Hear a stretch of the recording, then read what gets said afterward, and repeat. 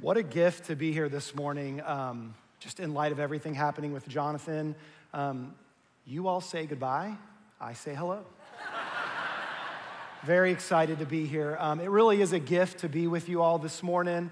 The hardest part about this was just figuring out what in the world to even say or share. There's so much in my heart. So settle in around 4 o'clock this afternoon. We'll get you out of here and get on your way. So listen, just really quick introduction. I'm Jake Spencer. I started serving here at Grace Chapel in the fall of 2000, doing youth ministry. And it's been a true gift all these years later to continue just to walk with the Lord and see his faithfulness. That's the deal, to see his faithfulness. And so just a little bit about myself. Did youth ministry here for years, on staff till about 2016 when we moved to Knoxville to plant Grace Chapel Knoxville. My wife Amy is here with me this morning. We have 6 children. That is, yeah, absolutely. Absolutely. We have 6 kids, 5 beautiful girls. My son Micah there in the front row worshiping with me this morning, and just such a gift our family is. Our kids grew up here. They were born here. They grew up here. Now my oldest is 20. She's been serving on the mission field with YWAM in Switzerland for about a year and a half. Just in awe of her. My youngest is now 12. I'm getting old, man. This summer, half of my kids are now 18 or older. So there's that. So I'm getting old, yeah. So I just thought I'd share a little bit. We got a lot of fun memories that go back. Rob and I partnered in youth ministry for years together. And one of my absolute favorite memories is when we got banned from ever going back to a chalet in Gatlinburg. So we took a bunch of middle school and high school kids to Gatlinburg. Rob's in one house with a bunch of knuckleheads, and me and Brian Ray, anybody know Brian Ray down in Mexico? We're in another house with some high schoolers, and it's getting late. It's 10:30, 11 o'clock at night, and some of the guys in our cabin had one of those slingshots that shoots water balloons. And so they noticed that on the upper floor of the house next to us where Rob was staying, there was an open window. And so Brian Ray and I are out there on the porch with them. We're egging them on. We're encouraging them. And they just yell through the window, and on the first shot, it goes through the window. What we don't realize is that is the room Rob is sleeping in. It hits the ceiling directly above him and rains down on him, waking him up. About 60 seconds later, Rob is on the patio of our cabin yelling at what he thinks is a bunch of high school boys. Me and Brian Ray dive back into the house trying to hide from him because we don't want to get busted. So there's your Grace Chapel, Franklin, Knoxville, and Mexico pastors. There you go. All right. Well, all jokes aside, I want to talk to you guys this morning about living a legacy. Not leaving a legacy, living a legacy. And I just realized I got up here without a water bottle. Could I grab one real quick? I've got one right there, Rob. Yeah, sorry. Oversight. Thank you. Living a legacy. Our primary passage this morning is from Judges chapter 2.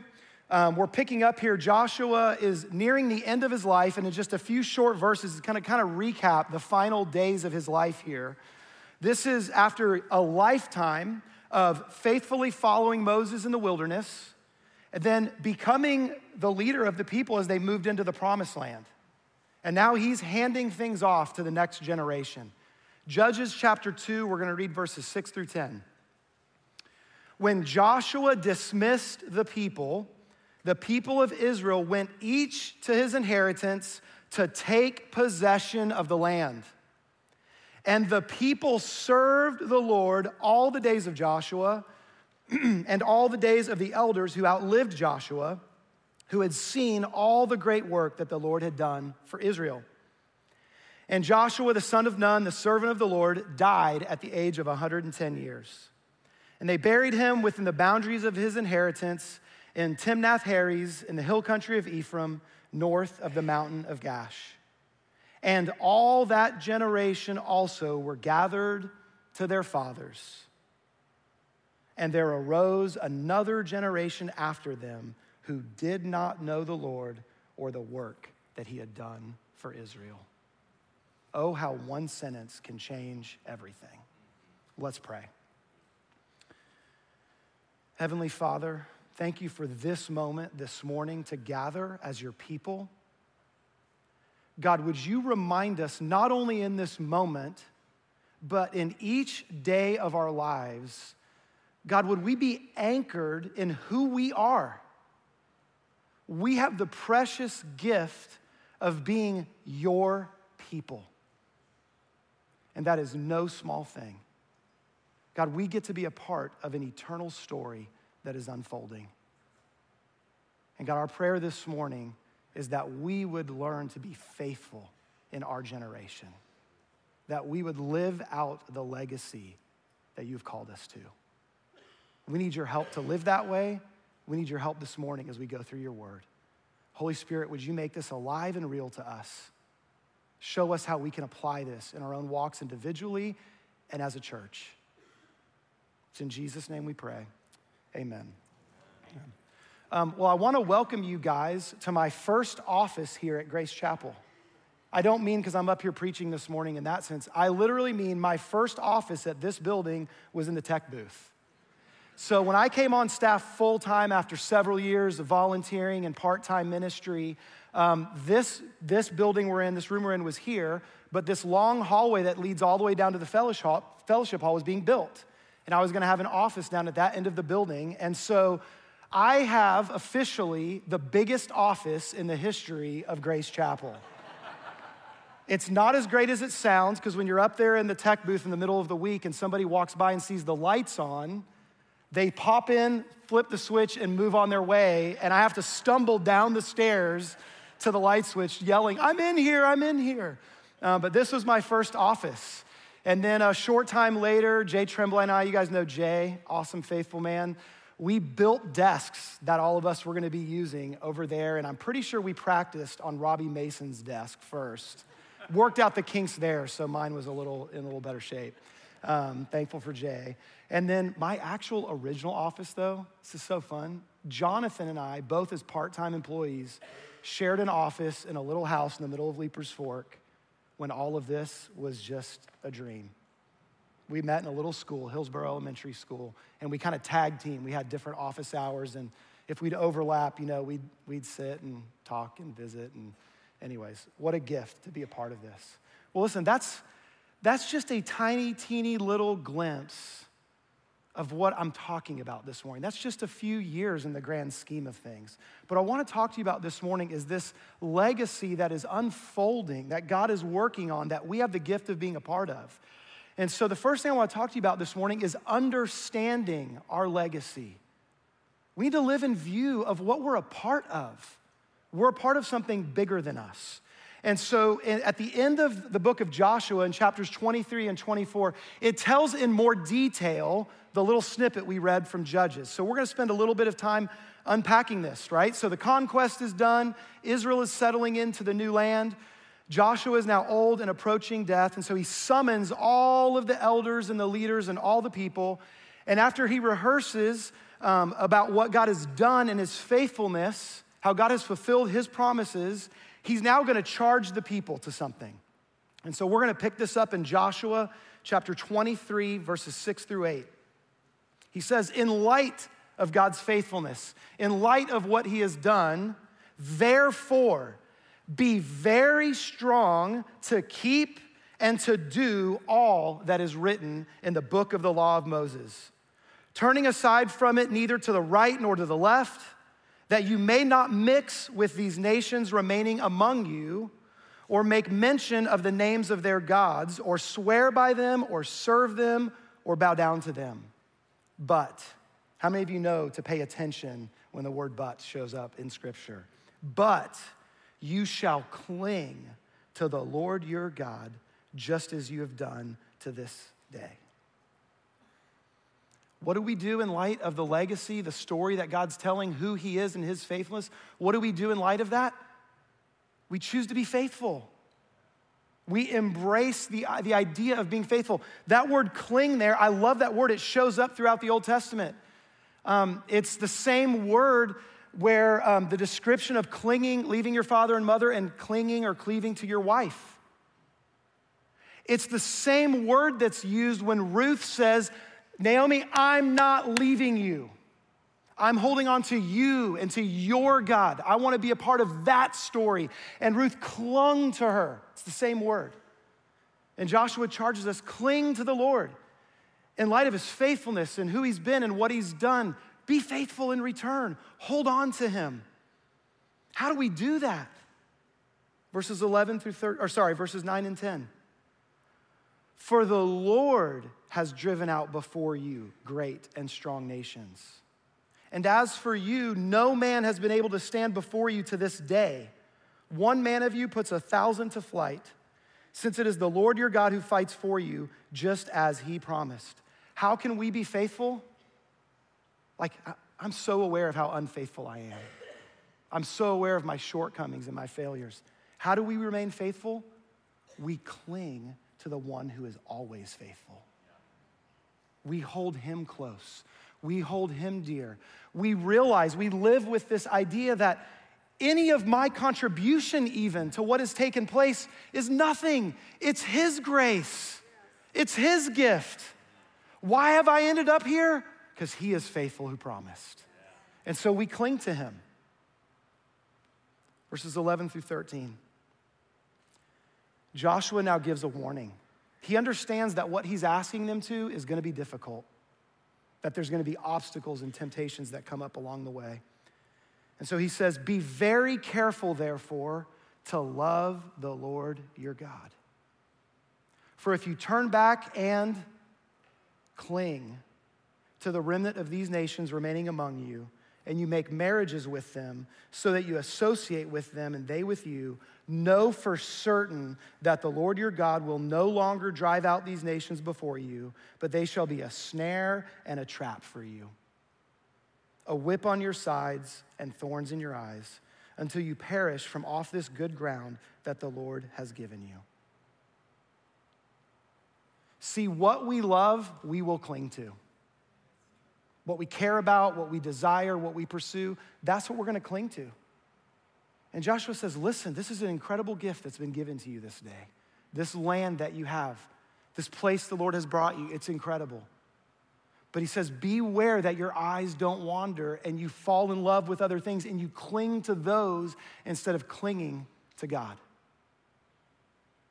See, friends, the real gift is not the land. The real gift is the God who gave them the land. The real gift is that I could even be called the son or daughter of God. That's the gift. The land can come and go, as we see throughout history. Cling to the Lord. He is the real gift. When we understand legacy, when we understand who God is and the story that is unfolding and the gift that we have to be a part of it, to be considered his people, when we understand that, we will cling to the Lord so we can carry that legacy well. That's what will happen. Now, what Joshua does next is brilliant. As you move into chapter 24, I would encourage you to read all of it yourself. Verses 1 through 13, he gives them a history lesson. He anchors them in the story that they are a part of. And he gives them a history lesson. He goes all the way back to Abraham, Isaac, and Jacob. He talks about God's faithfulness while they're in Egypt, about Moses coming and the Exodus, even about the help that the Lord provides while they're in the wilderness for those 40 years. And then ultimately, Jericho and its fall and the gift of the promised land. And he walks them through all of that, and then he says these words, Joshua 24:13. This is the Lord speaking here. I gave you a land on which you have not labored, and cities that you had not built, and you dwell in them. You eat the fruit of the vineyards and the olive orchards that you did not plant. Friends, this idea of living out legacy in light of all God has done throughout history, it's meant to help us realize that we're a part of something that's so much bigger than us. That doesn't diminish our value. It gives us a sense of purpose and understanding. I get to be a part of this unfolding story. I get to be a part of Jesus and his life and his kingdom. I get to be a part of that. And the things that I have, the substance of my life, my relationships, my possessions, it's so easy to get blinded by that stuff. It fills our vision. We pursue it with our energy. And God forbid we begin to think that we somehow are the ones that accomplished it. Instead of recognizing by just simply clinging to him and being faithful and trusting God, that he gives us the precious gift that is our life and our relationships and the community we get to be a part of as the people of God. We need to understand our legacy, and that will enable us to carry our legacy. And so now that's what Joshua does. He charges them to carry it well. Here's who you are. Here's how you got here. Here's who your faithful God is. Now, carry this well. Joshua 24 now, verses 14 and 15. Now, therefore, fear the Lord and serve him in sincerity and faithfulness. Put away the gods that your fathers served beyond the river and in Egypt, and serve the Lord. And if it is evil in your eyes to serve the Lord, then choose this day whom you will serve, whether the gods of your fathers that they served in the region beyond the river, or the gods of the Amorites in whose land you now dwell. But as for me and my house, we will serve the Lord. There's always that temptation, right? There's the temptation of the past and the appeal of things that we look back at and long for and we want to recapture. Or then some of us, we look at our past and go, that was pretty rough. Maybe my upbringing, my parents, it was a hard situation. The last thing I want to do is cling back and grab a hold of that. And so what do? I just find new idols to chase. Oh, they live like that, and I swing way over this way. The temptation is before us. And Joshua says, don't get lost looking backwards. And don't drift into like looking around. Hold close to the Lord. Choose this day whom you will serve. Be faithful to him. And so the people do. They make a commitment. The next generation says, all right. Verses 24 and 25. And the people said to Joshua, the Lord our God we will serve, and his voice we will obey. So Joshua made a covenant with the people that day and put in place statutes and rules for them at Shechem. The people made a verbal commitment and a covenant and a vow to be faithful. We see throughout Scripture, this is a repeated theme. And each generation has a moment to decide, who am I gonna be? What am I gonna live for? What's my aim in life? And Joshua says, choose this day whom you're gonna serve. Friends, this is a decision nobody else makes for us. It's a decision we make. Will I choose to cling to the Lord and be faithful to him? And so then verse 28 kind of takes us right where we were in Judges. It says, so Joshua sent the people away, every man to his inheritance. So the opportunity is there. You understand the legacy. You understand the gift of this place the Lord's given you. You understand the gift of being his people, and you've committed your hearts to faithfully follow him. The opportunity is there. And so Joshua passes, and the elders pass, and the new generation is now stepping in. And that little portion of scripture that we read to open the service in Judges, it's actually like a parenthetical. The story of the next generation had started to unfold, and so the writer of Judges kind of drops in here a reminder of the commitment they had made at the end of Joshua's life. And the reason they had to drop that reminder in is because of what was already going wrong. Judges chapter 2. Beginning in verse 1, we'll read through about half of verse 5. Now the angel of the Lord went up from Gilgal to Bochim. I want you to remember that line right there. The angel of the Lord went up from Gilgal to Bochim. And he said, I brought you up from Egypt and brought you into the land that I swore to give to your fathers. Who's talking? This is the appearance of Jesus in the Old Testament here. When angels show up in Scripture, they never let people bow down and worship them. When Jesus shows up in Scripture, he speaks with the authority of God himself. And so he does. He speaks here. I did this. I brought you here. I said, I will never break my covenant with you, and you shall make no covenant with the inhabitants of this land. You shall break down their altars. But You have not obeyed my voice. What is this you have done? So now I say, I will not drive them out before you, but they shall become thorns in your sides, and their gods shall be a snare to you. As soon as the angel of the Lord spoke these words to all the people of Israel, the people lifted up their voices and wept. And they called the name of that place Bochim. It means weeping. It means weeping. They had an opportunity in their generation to be faithful to God. And Jesus himself shows up and says, hey, we made a covenant. You made a commitment. You said these words. I promised this. And look how quickly you've broken that. Look how quickly you've wandered after other things. You've forgotten who you are. That's what he's saying to them. You've forgotten who you are. How could this take place? Now, the passage opened by saying the angel of the Lord went up from Gilgal to Bochim. We need to pay attention to the details of Scripture. Gilgal would have triggered everybody's mind reading this because the angel of the Lord had shown up at Gilgal. He showed up at Gilgal because the people of God were getting ready to move in to the promised land. This is a generation earlier. And after 40 years of wandering in the wilderness, something had not taken place. No one had been following the commitment to circumcise the boys.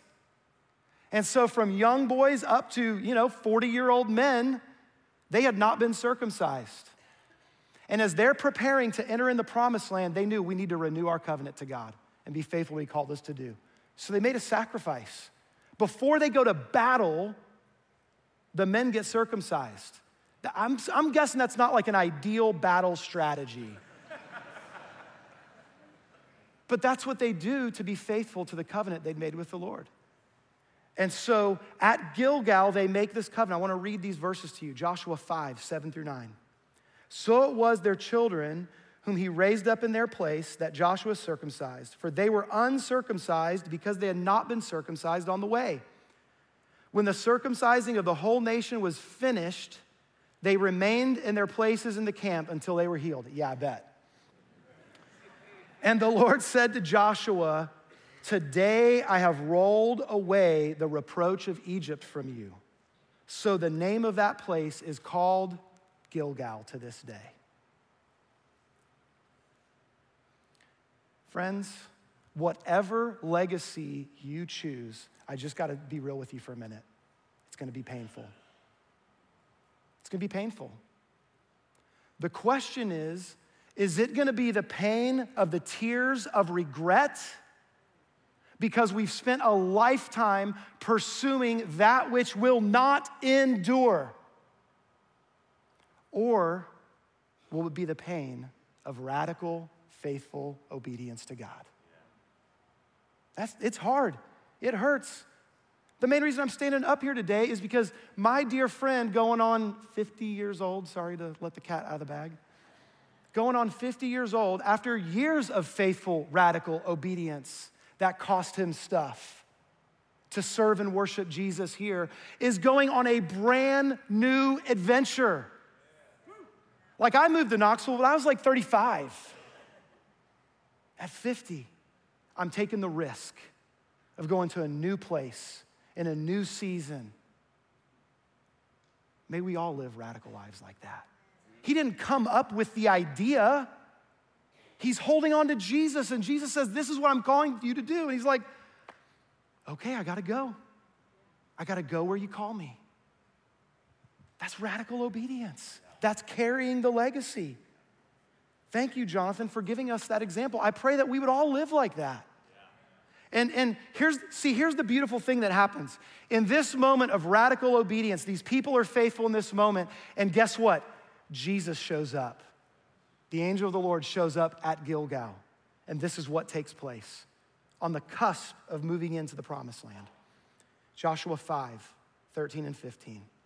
When Joshua was by Jericho, he lifted up his eyes and looked, and behold, a man was standing before him with his drawn sword in his hand. And Joshua went to him and said to him, are you for us or for our adversaries? And he said, no, but I am the commander of the army of the Lord. Now I have come. And Joshua fell on his face to the earth and worshiped him and said, "What does my Lord say to his servant?" And the commander of the Lord's army said to Joshua, "Take off your sandals from your feet. The place where you stand is holy." And Joshua did so. When we understand our place and our legacy and we're committed to carrying it, what we understand is that it's not about me. It's not about my goals, my dreams, my objectives. It's about him.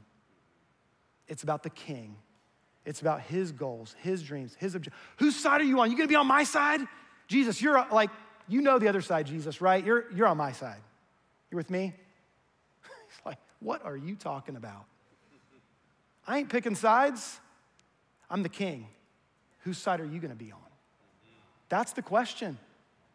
Friends, there is far too much in the church of our day, the building of names of people and names of organizations and propping those up to build some sort of a legacy. We got enough of that. This is about Jesus. It's about his name above every other name. That's the legacy. This isn't about Jonathan Allen or Rob Rogers or Jake Spence. It's not about any of that. It's about him. It's about King Jesus.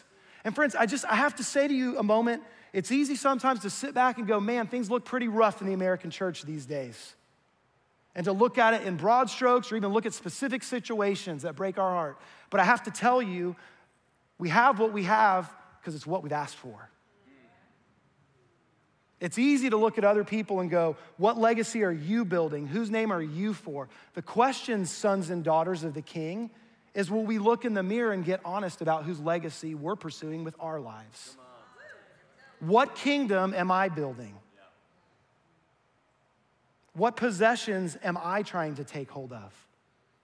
Am I just faithfully clinging to Jesus and living for his name and his glory and asking him what his objectives are for my life, what his purposes are that I might be pursuing?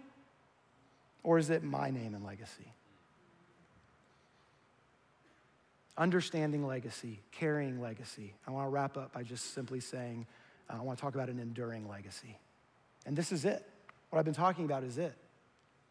Living for ourselves and our kingdom and our pursuits, that's all gonna go away. The only enduring legacy is the legacy of the King of Kings and the Lord of Lords. And so this pattern is repeated over and over again. The second half of Exodus is all about this covenant being made with God's people as they come out of Egypt. Then the whole book of Deuteronomy is about Moses talking to Joshua's generation. Will they commit to following the Lord faithfully in their generation?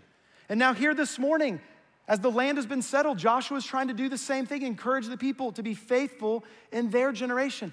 Each generation has to decide, who are we gonna be? What are we gonna be about? What are we gonna aim at? And we understand that we can receive well the baton from those who have gone before.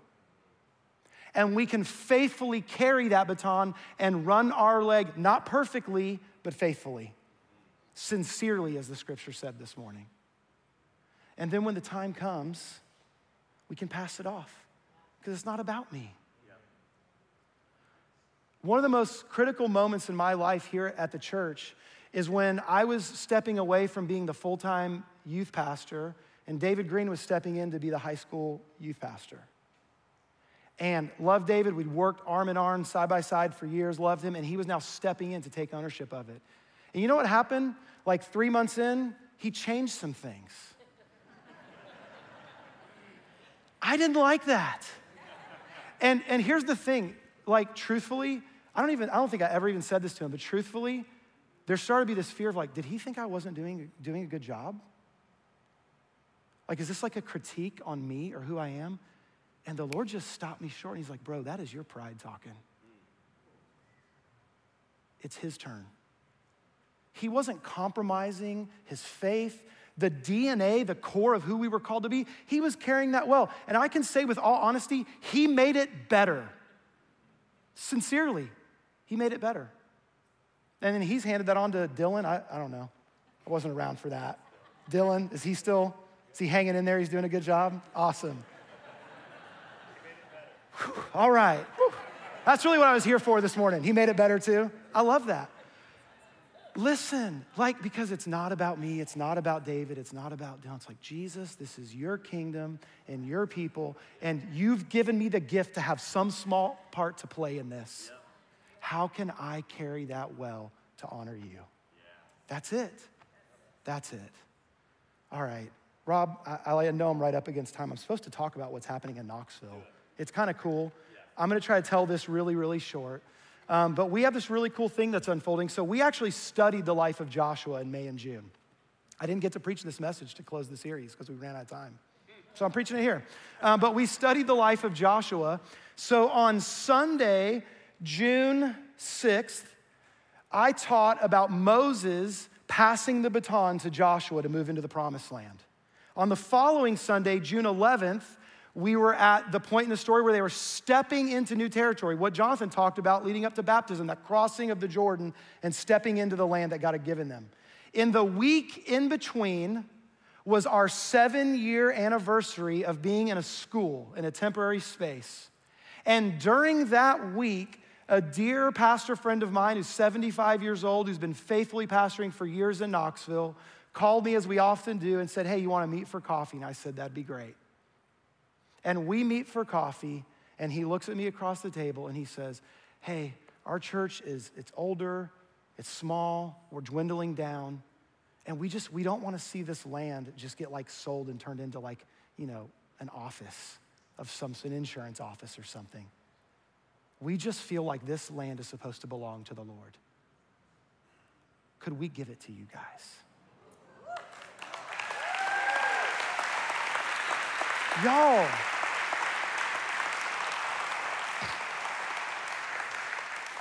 And here's what's been very apparent to me in this.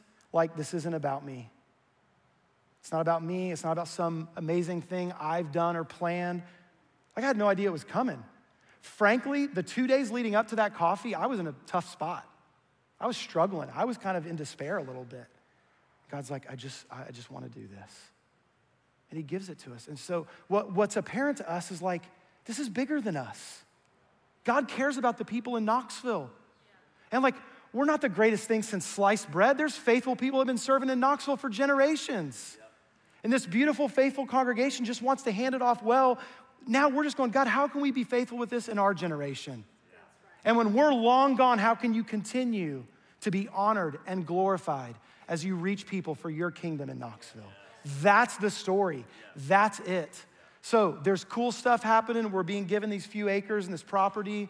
We're looking to purchase the house next door and an acre there to expand kind of it. And there's some remodel stuff. God's telling an incredible story, and what a gift to be a part of it. And guys, y'all are a part of this with us.